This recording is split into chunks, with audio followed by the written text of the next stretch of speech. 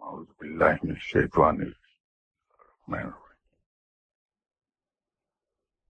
Last Sunday کی صاحب نے مجھ ماہ رجب کے روزوں کے بارے میں پوچھا تھا کہ اس وقت ہم ماہ رجب میں ہیں اور ہم میں سے ہر آدمی کی خواہش ہوگی کہ وہ ماہ رجب کی برکات سے فائدہ اٹھا لے. تو اس بارے میں کچھ گفتگو کرنا شاید بے محل نہیں ہوگا. اللہ تعالی ارشاد فرمایا کہ جب سے میں نے زمین و آسمان تخلیق کیے ہیں 12 مہینے محفوظ کر دیے، مقرر کر دیے، جو بھی آپ جن الفاظ میں کہیں. روز ازل ہی سے اس کائنات کی تخلیق کے روز ازل سے وقت کو 12 مہینوں پر رب نے تقسیم کیا ہے. یہی وجہ ہے کہ دنیا کے جتنے مشہور کیلنڈرز ہیں ان کو اگر ہم دیکھیں تو اس سے ایک چیز واضح ہوتی ہے. سبھی مشہور کیلنڈرز میں جو بین الاقوامی سطح پر تسلیم کیے گئے ہیں، مشہور ہوئے ہیں، ان سب میں مہینے 12 ہی ہیں، چاہے ان کو کسی نام سے پکارا ہے. اللہ تعالیٰ نے ان 12 مہینوں میں 4 مہینوں کو حرمت والا قرار دیا، اور وہ 4 مہینے رجب، ذوالقعدہ، ذی الحج اور محرم ہیں. 3 مہینے تو ایک تسلسل میں آتے ہیں، ذوالقعدہ، ذی الحج اور محرم، لیکن رجب ان سب سے علیحدہ ہے. اس کے درمیان وقفہ ہے 1 مہینے کا. رجب لفظ دراصل ترجیبو سے نکلا ہے. ترجیب عربی میں تعظیم کرنے کو کہتے ہیں.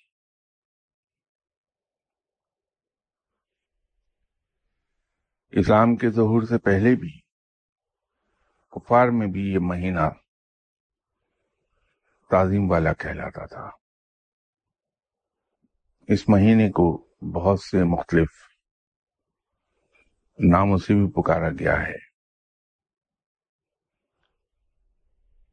شہر سابق کے نام سے پکارا گیا اسے، پھر شہر اسد کے نام سے پکارا گیا، شہر اسم کے نام سے پکارا گیا. مختلف ناموں سے اسے پکارا جاتا ہے، لیکن عجیب بات یہ ہے کہ اس کا کوئی سا بھی اگر نام لیا جائے تو وہ تعظیم ہی سے متعلق ہے. یہ رحمتوں کا مہینہ ہے. اسے بہرا مہینہ بھی کہتے ہیں کہ یہ سنتا نہیں. اس سے مراد یہ نہیں کہ باقی 11 مہینوں کے کان ہیں یا ان میں سننے کی کوئی صلاحیت ہے، ایسی بات نہیں. اصل میں اس مہینے کی برکات میں ایک برکت یہ بھی ہے کہ رب تعالی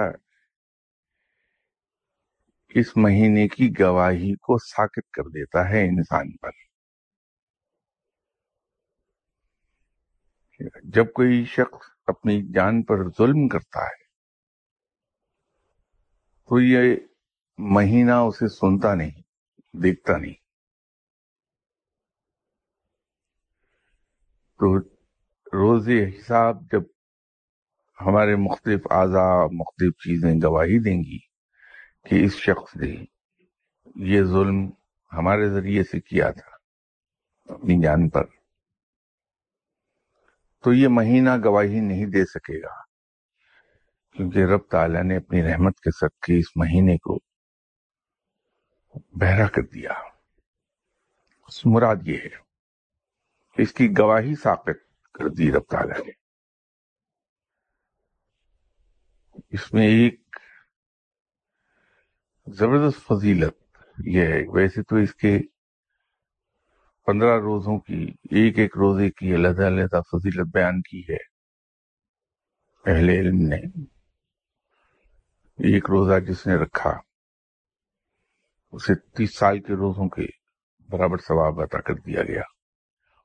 ایک فضیلت یہ بیان کی گئی کہ جب کوئی شخص رجب کا ایک روزہ رکھتا ہے تو اس پر جہنم کا ایک دروازہ بند کر دیا جاتا، 2 رکھتا ہے تو 2 دروازے بند ہو جاتے ہیں، حتیٰ کہ 7 دروازے ہیں جہنم کے۔ 7 روزوں میں 7واں آخری دروازہ بھی اس پہ بند کر دیا جاتا۔ مقصد یہ ہے کہ جو شخص ماہ رجب کے 7 روزے رکھے وہ جہنم میں داخل نہیں ہوگا۔ مقصد اس سے یہ ہے۔ اسی طرح ایک فضیلت یہ بیان کی گئی کہ جنت کے 8 دروازے ہیں، تو جو شخص ایک روزہ رکھتا ہے رجب کا اللہ کی خوشنودی کی خاطر، ثواب کے حصول کی نیت سے، اس پر جنت کا ایک دروازہ کھول دیا جاتا ہے۔ دوسرا رکھا تو جنت کا دوسرا دروازہ اس پر کھل گیا، حتیٰ کہ 8ویں روزے پر جا کے جنت کے 8 دروازے اس پر واقع کر دیے گئے۔ مراد یہ ہے کہ جس شخص نے رجب کے 8 روزے رکھے وہ جنت میں جائے گا۔ لیکن میں جس فضیلت کا ذکر کر رہا ہوں مجھے نہیں معلوم کہ وہ آپ کے لیے کیا اہمیت رکھے گی یا کسی اور کے لیے کوئی کیا اہمیت رکھے گی وہ بات، لیکن وہ فضیلت مجھے بہت بھائی۔ پہلے روزے کی اجر ہے، دوسرے روزے کا ایک اجر ہے، تیسرے روزے کا اجر یہ ہے کہ جس شخص نے رجب کا تیسرا روزہ بھی رکھا اسے اللہ کی دوستی اور اس کا قرب حاصل ہو گیا۔ تو یہ میرے نزدیک کی فضیلت میرے دل کو بہت پسند ہے۔ وہ اور بات ہے کہ میں تو ایسی فاسق و فاجر آدمی ہوں، عبادت اور نیکی کے قریب سے نہیں گزرا کبھی۔ تیسرا روزہ رکھنا رجب کی بڑی بات ہے، میں تو ایک بھی روزہ نہیں رکھ سکتا۔ بس دیکھ کے خوش ہو جاتا ہوں کہ تیسرے روزے کا اجر یہ ہے کہ انسان کو اللہ کی دوستی اور اس کا قرب حاصل ہو جاتا ہے۔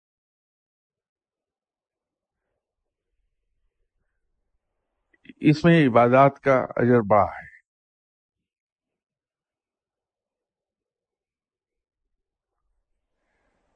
اگر ہم اس اجر پر نہ بھی نظر رکھیں، ملنا تو باہر ہے، کیونکہ رب تو کسی کی نیکی، کسی کی محنت اور قرض اپنے ذمہ نہیں رکھتا، اس کا اجر عطا فرما دیتا ہے۔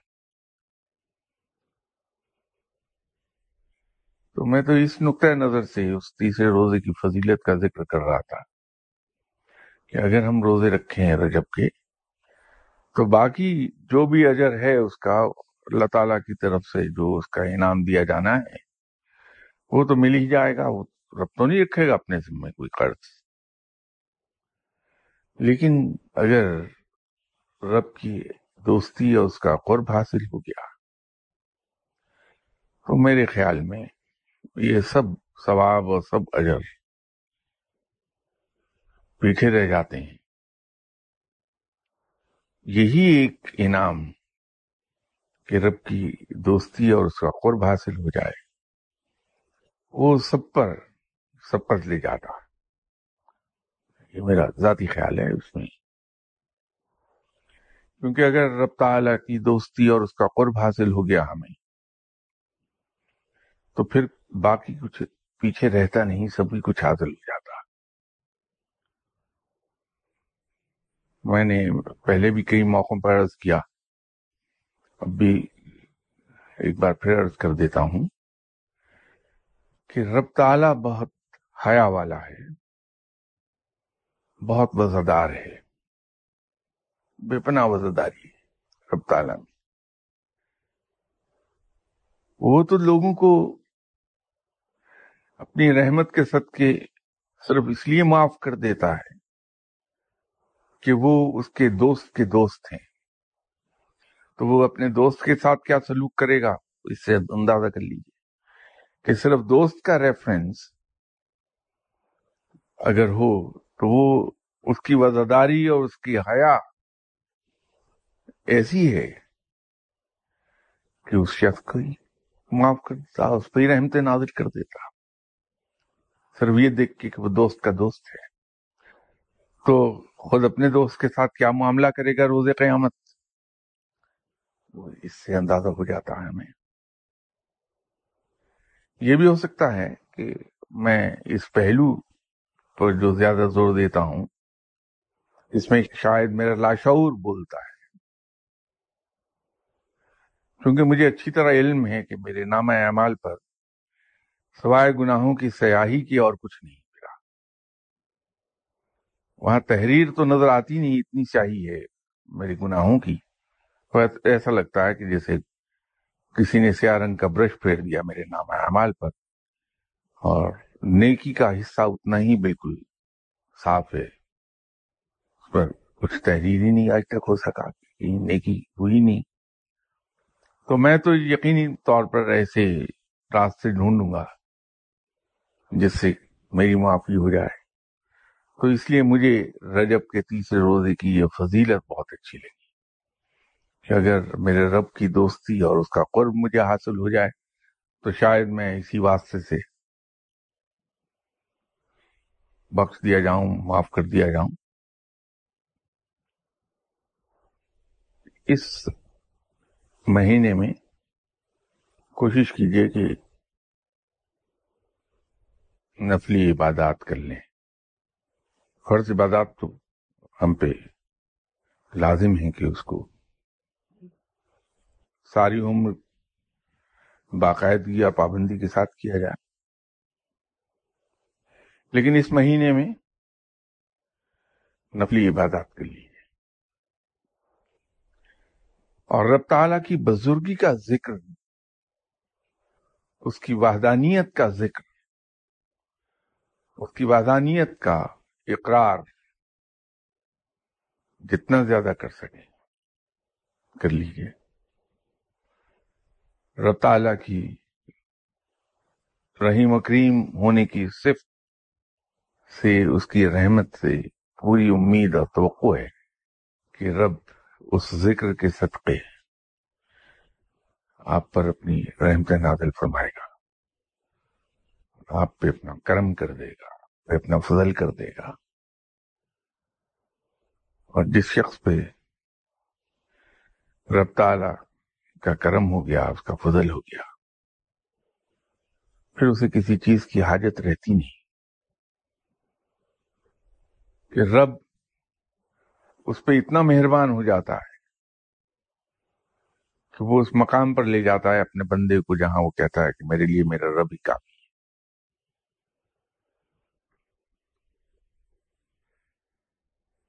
یہ 4 سوال ہیں، ایک کا تو میں جواب بعد میں عرض کرتا ہوں۔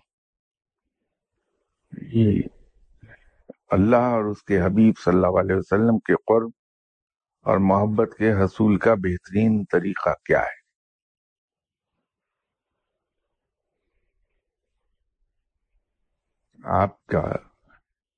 آپ کے گھر میں 2 ملازم ہیں، ایک ملازم کام اچھا کرتا ہے،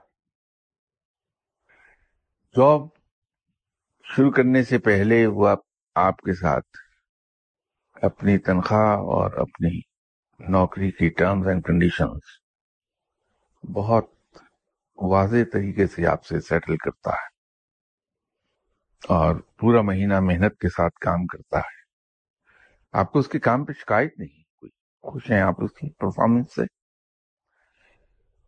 ادھر اگلے مہینے کی یکم آئی اور صبح اس نے 9 بجے آ کے آپ کو سلام کیا کہ صاحب میری تنخواہ مہینہ پورا ہو گیا. جو ہی اس کی چھٹیاں ڈیو ہوئیں کہ صاحب آج میری چھٹیاں ڈیو ہیں، صبح سے میں چلا جاؤں گا اور پھر اتنے روز کے بعد واپس آؤں گا. جو ہی اس کے لباس کو دینے کا ٹائم آیا، وہ کھڑا ہو گیا کہ صاحب آج آپ نے مجھے 2 یونیفارمز پرووائڈ کرنی ہے نہیں، کیونکہ as per terms of the contract آج آپ کو لباس یہ دینا. آپ سے وہ کوئی زیادہ نہیں مانگ رہا، وہی کچھ مانگ رہا ہے جو آپ کا اور اس کا طے شدہ ہے. ایک اور ملازم ہے جو کام اپنی مرضی سے کرتا ہے، نے 3 آوازیں دی تو آ گیا اور آ کے جی پانی پلاؤ کے سب، میں ابھی یہ کام ختم کر لوں تو پانی پلاتا ہوں.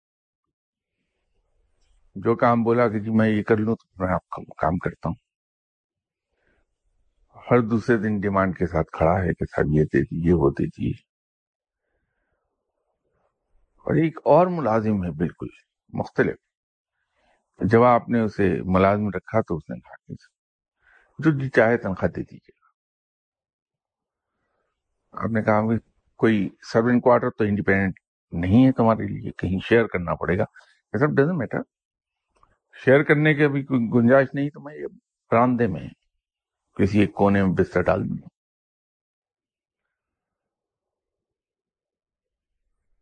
آپ نے کھانا دے دیا، اس نے کھا لیا. آپ نے نہیں دیا تو بھی خوش پھر رہا.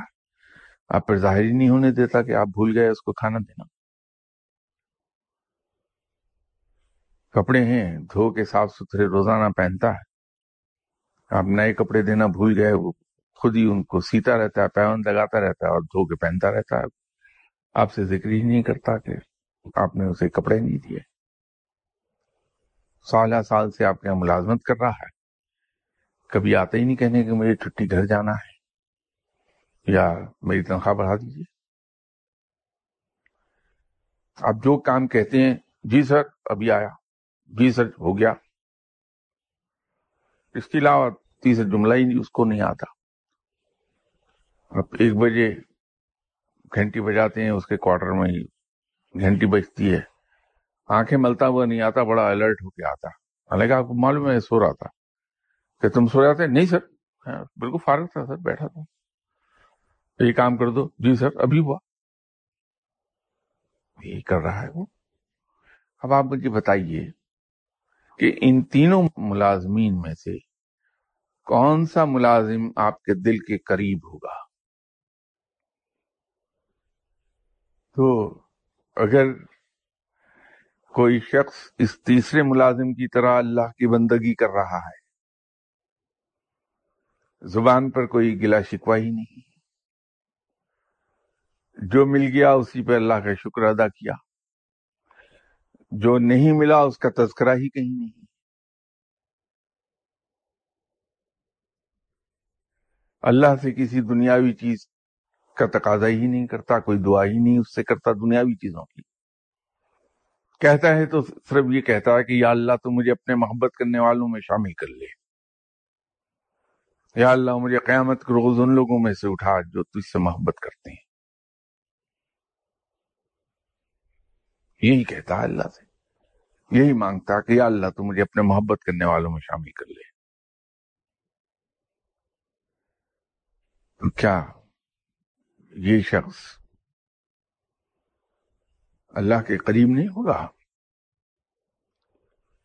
اور یہی رویہ اس کا آپ صلی اللہ علیہ وسلم کی ذات مبارک سے.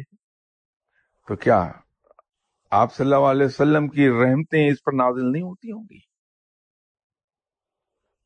تو یہی قرب حاصل کرنے کا طریقہ ہے کہ گلے شکووں سے زبان بند کر لیجیے. اب وہ اور بات ہے کہ میں تو یہی کرتا ہوں کہ ایک آسان طریقہ ڈھونڈا ہے، میں اپنے تمام الزامات شیطان کے ذمہ دے دیتا ہوں. اب بھی شیطانی کو میں الزام دے دوں گا، میں تو اپنے ذمہ نہیں لیتا کوئی قصور. سب شیطان کا قصور ہے کہ شیطان مجھے بہکا دیتا ہے. گرمی ہے، دھوپ میں کھڑا ہو کے اگر کبھی مجھے اپنے دفتری معاملات کو دیکھنا پڑ جائے، کچھ بعض کا ہو جاتا ہے کہ کہیں وزٹ پر آدمی گیا تو گرمی میں دھوپ میں کھڑا ہے، تو میں سر سے اپنا فیلٹ ہیٹ اتار کے تو اسی کو پنکھا بنا لوں گا. آج گرمی بہت ہے. یہ جب میں نے کہا گرمی بہت ہے تو میری نزدیک تو میں نے ایک سرسری سی بات کی ہے، موسم کا ذکر کیا ہے، لیکن اہل علم کے نزدیک یہ رب کا شکوہ ہے. میں اپنے مرشد صاحب سے جوتے کھا چکا ہوا ہوں اس جملے پر. آفس سے میں آیا تھا تو بڑے شاہ صاحب کے کمرے میں، حجرے میں گرمی بہت تھی، حبس تھا، تو میری زبان سے یہ جملہ نکل گیا کہ حضور آج گرمی بہت ہے.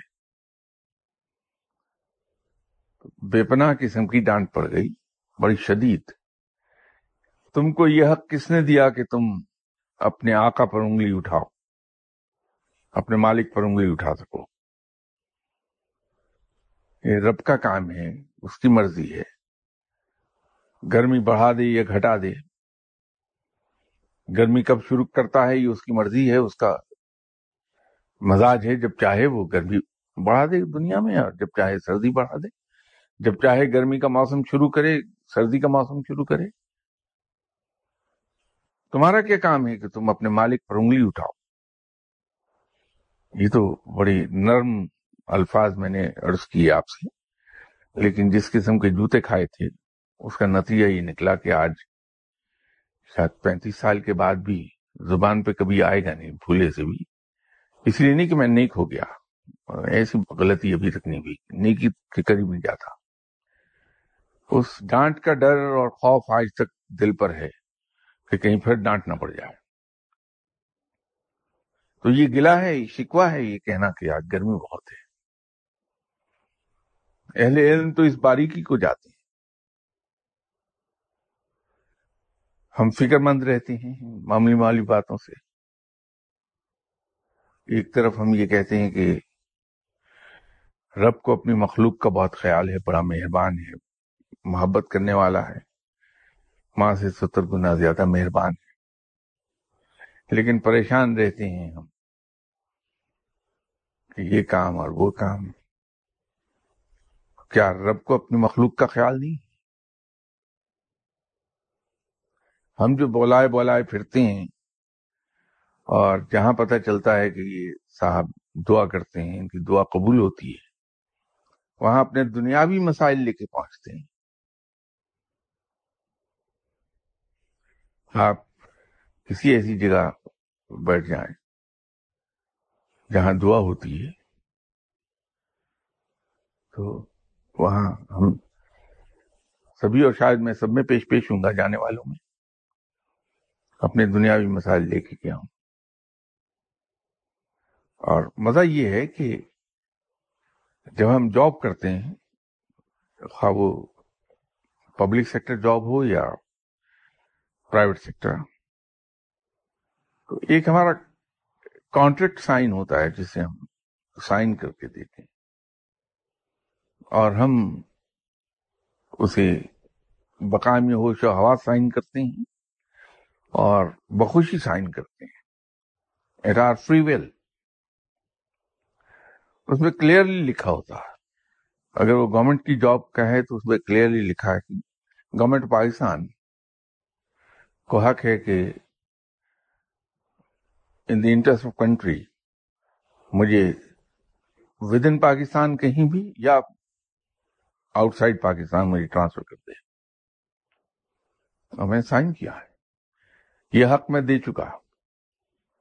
لیکن اگر کہیں گورنمنٹ نے مجھے لاہور سے گجرانوالا ٹرانسفر کر دیا تو میں 50 جگہوں پر پھروں گا، جا کے دعا کراؤں گا کہ میری یہ ٹرانسفر کینسل ہو جائے. ہم تو خود اپنے کیے ہوئے معاہدے کو پوری طرح سے ایکسرسائز نہیں کر پاتے. تو جب ہم ایسی حرکتیں کرتے ہیں تو وہ انڈائریکٹلی ہم رب تعالیٰ کی نہ شکر گزاری کر رہے ہوتے ہیں. اس کی طرف سے ملنے والی ہر چیز کو بڑی خوشی سے اور شکر گزاری کے ساتھ ایکسپٹ کرنا چاہیے. قرب الہی کے لیے ہمیں اس تیسری قسم کے ملازم کا رویہ رکھنا ہوگا اور اس کی دوستی اور قرب خود بخود حاصل ہو جائے گا.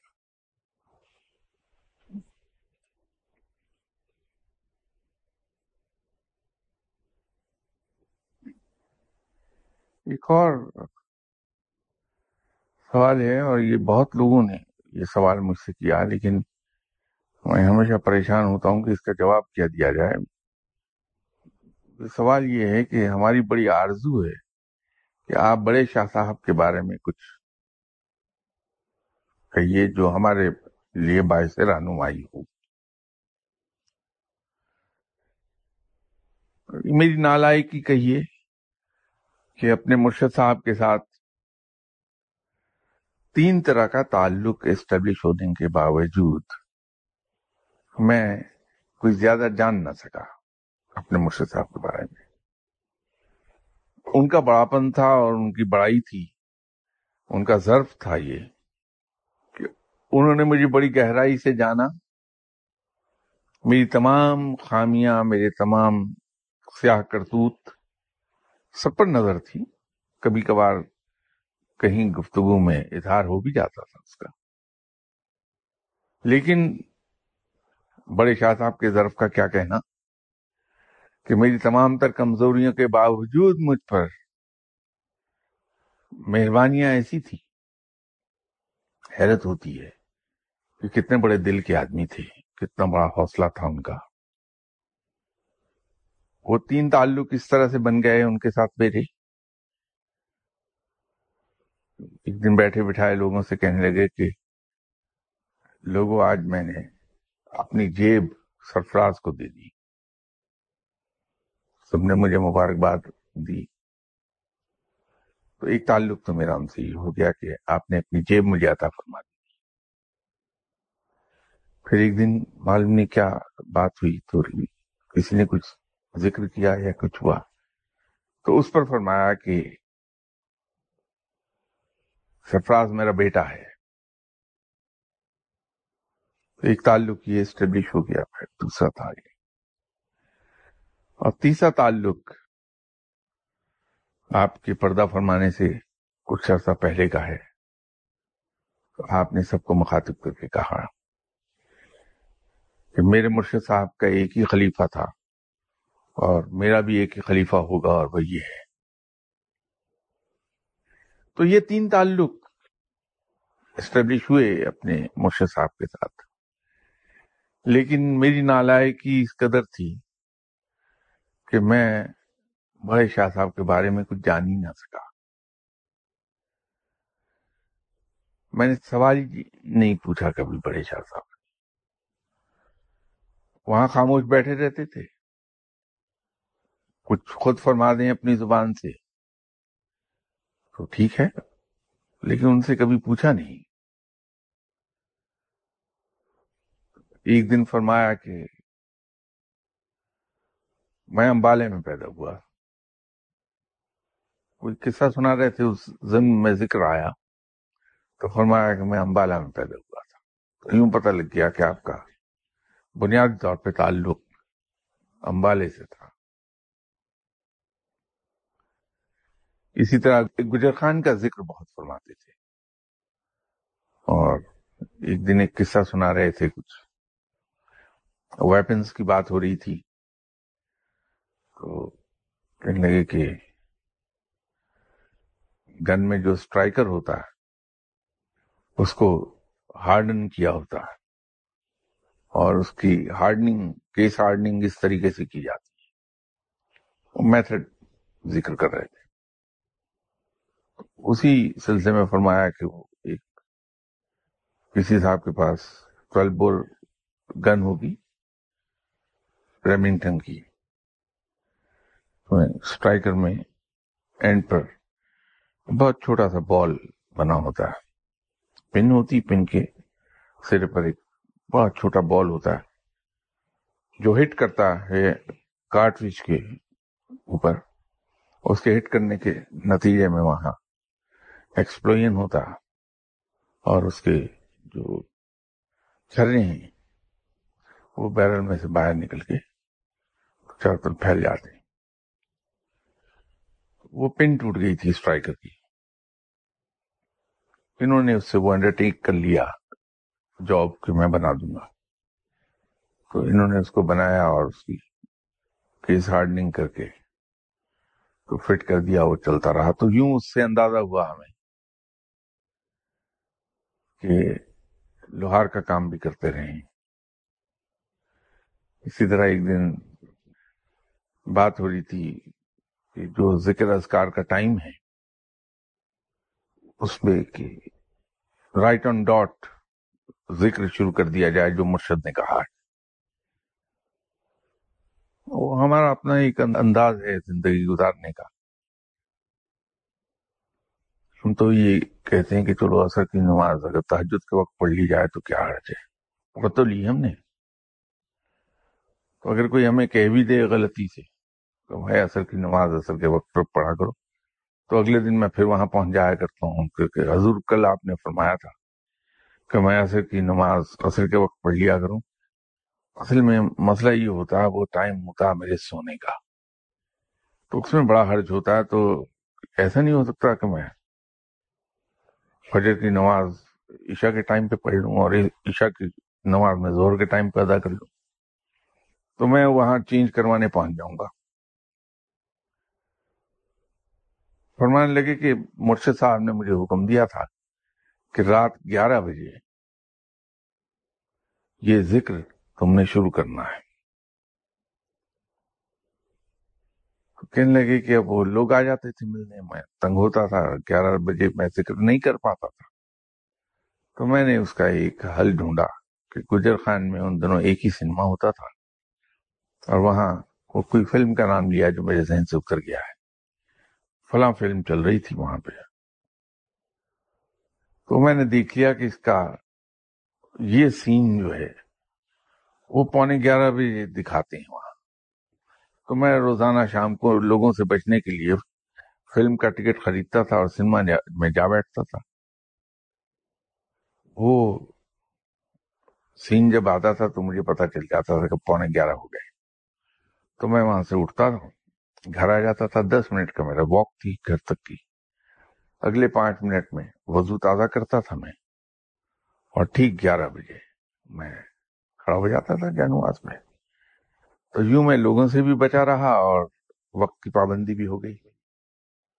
تو وہ اس طرح کی باتوں سے ان کے بارے میں جو کچھ مجھے پتا چل سکا، وہ جس دن بہت بیمار ہوئے رات کو اور طبیعت خراب تھی، فرمایا کہ اب میرا آخری وقت آ گیا، میں جا رہا ہوں۔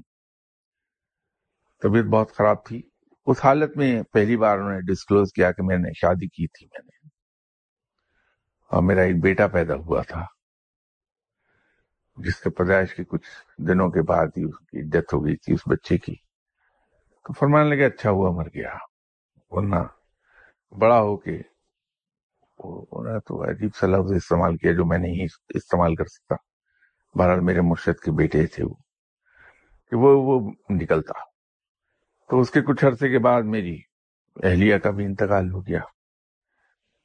تو اللہ کے ہر کام میں مصلحت ہے، اگر وہ زندہ رہتی تو شاید میں اس مقام کو نہ پہنچ سکتا۔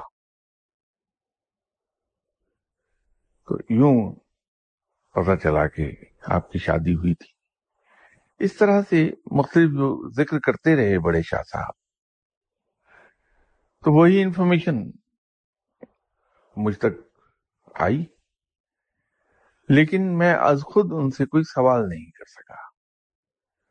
عمر کا اندازہ مجھے یوں ہو گیا کہ وہ آخری دن تھے شاہ صاحب کی زندگی کے، تو ارادہ یہ ہوا کہ عمرے پر چلا جایا جائے۔ تو میں نے کہا کہ حضور عمرے پہ چلیں گے؟ چلتے ہیں اکٹھے دونوں عمرہ کرتے ہیں. چلیں گے؟ ہاں چلو. تو میں فارم لے آیا ان کے پاسپورٹ کے لیے، تصویریں وغیرہ کھنچوائیں. تو فارم کو میں نے بھرا. اب وہ عمر کا مسئلہ تھا. اب اپنے مرشد سے سوال کیسے کیا جائے؟ باقی تو جتنے درجات تھے وہ کوئی مسئلہ نہیں تھا میرے لیے، وہ میں نے خود ہی کر لیے. اس میں صرف دو جگہوں پہ جا کے میں پھنس گیا، ولدیت اور عمر. اب ولدیت کی حد تک تو سوال کیا جا سکتا، تو میں نے کہا کہ حضور یہ میں سوال اس لیے آپ کی خدمت میں عرض کر رہا ہوں کہ مجھے یہ فارم میں لکھنا ہے، تو اگر آپ مناسب سمجھیں تو فرما دیجیے. والد صاحب کا نام بتا دیا انہوں نے. اب وہ عمر کے لیے گستاخی تھی، میں کیا کرتا اپنے مرشد سے میں عمر کیسے پوچھوں؟ تو میرا خیال ہے خود ہی بھانپ گئے کہ میں کس مشکل میں ہوں اس وقت. کہنے لگے تاریخ پیدائش پوچھنا چاہ رہے ہو؟ کہ جناب کہ وہ تو یاد نہیں ہے، لیکن عمر مجھے یاد ہے، تم 62 سال لکھ دو. اس کے چند دن کے بعد ڈیتھ ہو گئی تھی. تو یوں عمر کا اندازہ ہو گیا تھا، لیکن سوال نہیں کیا جا سکا کچھ اپنے مرشد صاحب سے. علم سے بھی میں یوں ہی بے بہرا رہ گیا کہ کبھی سوال پوچھ نہیں سکا میں مرشد صاحب سے. ہمت ہی نہیں ہوئی کبھی کہ اپنے مرشد صاحب سے سوال پوچھا جائے. تو وہ از خود فرما دیتے تھے، جو خود فرمایا وہ. ایک دن گیا میں صبح آفس جانے سے پہلے، خواہ 5 منٹ کے لیے جاؤں، لیکن میں اپنے مرشد صاحب کے پاس جاتا ضرور تھا. ان کے حجرے میں بیٹھ کے ایک کپ چائے پی کے تو پھر آفس کے لیے نکلتا تھا. تو اس دن دیکھا تو طبیعت خراب تھی، اور میں فوراً کھٹکا کہ رات مجھ سے کوئی کوتاہی ہوئی ہے. یہ جو اتنا موڈ خراب ہے ایک ہی وجہ سے ہو سکے گا کہ رات میں نے یہاں سے جانے کے بعد گھر پہ بیٹھی ہوئی کچھ حرکت کی، غلطی ہوئی، کوتاہی ہوئی ہے، اور وہ بگڑے ہوئے ہیں. بگڑتے ایسے ہی تھے پھر. اور میں چاہتا تھا کہ کسی طرح گرج برس لیں اور ان کا غبار نکلے، اور مجھے بھی پتہ لگ جائے کوتاہی کیا ہوئی مجھ سے، تاکہ آئندہ کے لیے محتاط ہو جاؤں. میں نے بڑے طریقے سے انہیں چھیڑا. تو میں نے کہا حضور کیا طبیعت آپ کی کچھ ناساز لگتی، خیریت ہے؟ کیا ہوا؟ تو میرا خیال تھا کہ جواب میں بہت شدید قسم کی ڈانٹ آئے گی. تو خلاف توقع بات دھیمے لہجے میں کہنے لگے کہ ہاں، رات میری ڈیوٹی ترکی کے قریب سمندر کی تہہ میں تھی، اور سمندر کی تہہ سے زلزلہ برآمد ہونا تھا. تو میں وہاں سمندر کی تہہ میں ڈیوٹی پہ تھا. تمام زلزلہ میری آنکھوں کے سامنے برآمد ہوا زمین سے. اس کی وجہ سے بہت چکر آ رہے ہیں. وہ کیا کسی کیفیت ہے، وہ نوزیہ ہو رہا ہوگا. تو کہنے کیا کسی کیفیت ہے؟ میں نے کہا سمندر کی تہہ سے زلزلہ کہ ہاں، اس کی شدت اتنی ہے، اور یہ 5 دن کے بعد جاپان میں فلاں جگہ پر آئے گا یہ زلزلہ.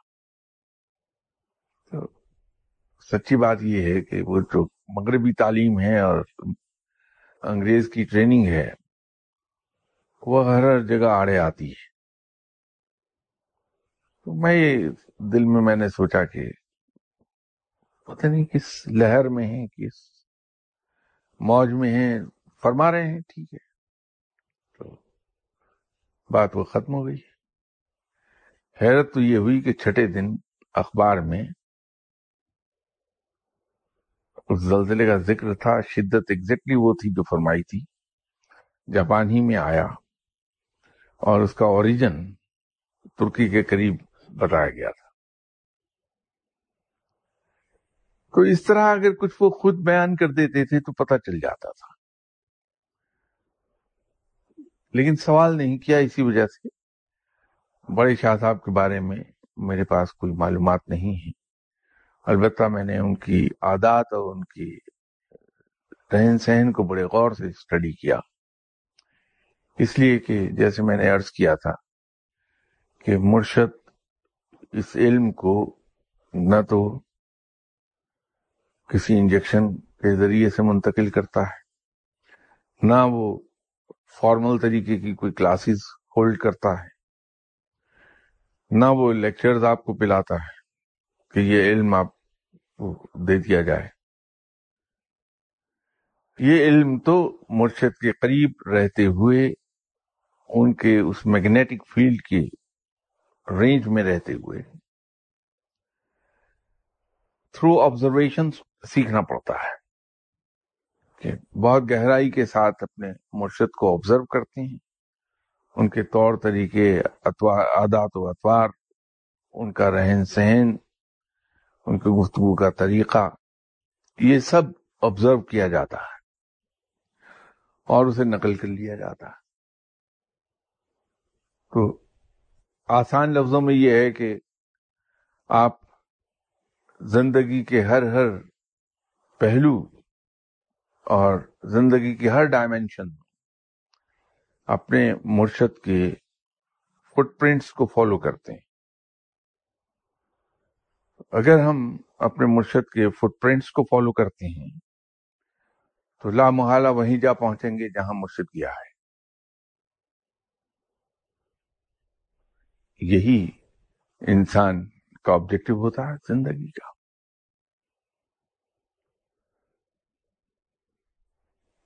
تو جب آپ انہی راہوں سے گزریں گے اور اسی جگہ کو پہنچیں گے جہاں مرشد گیا ہے، تو علم بھی وہی ہوگا آپ کے پاس۔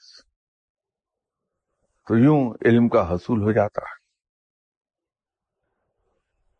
میرے پاس بڑے شاہ صاحب کے بارے میں کچھ زیادہ معلومات نہیں ہے۔ جب سے میں ان کے پاس جانا شروع ہوا تھا، میں نے انہیں لاہور سنت نگر کی گلیوں میں سے ایک گلی میں ایک مکان کے تقریباً 3.5 فٹ بائی 5 فٹ کے کمرے میں رہتے دیکھا۔ اور در حقیقت اس مکان کا کہیں باتھ روم ہوتا ہوگا جسے مالک مکان نے پیسوں کی لالچ میں کنورٹ کر دیا تھا حجرے میں، اور 20 روپے مہینہ اس کا کرایہ لیتا تھا مالک مکان ان سے۔ وہی 3.5 فٹ بائی 5 فیٹ کی جگہ جو تھی، وہی مرشد صاحب کا ڈرائنگ روم تھا، وہی ٹی وی لاؤنج تھا، وہی بیڈ روم تھا، وہی کچن تھا۔ وہیں پہ ہم بیٹھتے تھے۔ تو ہوتا یہ تھا کہ اس لمبائی کی جو 5 فٹ تھی، تو اس کے ایک کونے میں، اس سائڈ پر جس سائڈ پر مرشد صاحب بیٹھتے چڑھائی کی جگہ پہ، وہ کونا میرے لیے مخصوص تھا۔ میرے برابر 2 صاحبان اور بیٹھتے تھے تو کمرہ بھر جاتا تھا۔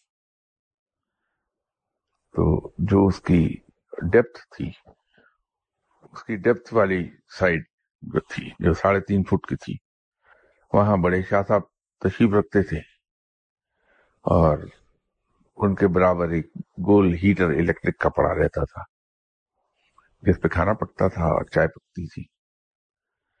اور بڑے شاہ صاحب کی اپوزٹ سائڈ پر جو 3.5 فٹ کی وال تھی، وہاں 2 آدمی تنگ ہو کے بیٹھ جایا کرتے تھے۔ تو یوں 5 وزٹر اور 3.5 فٹ بائی 5 فٹ کی جگہ پر بیٹھتے تھے۔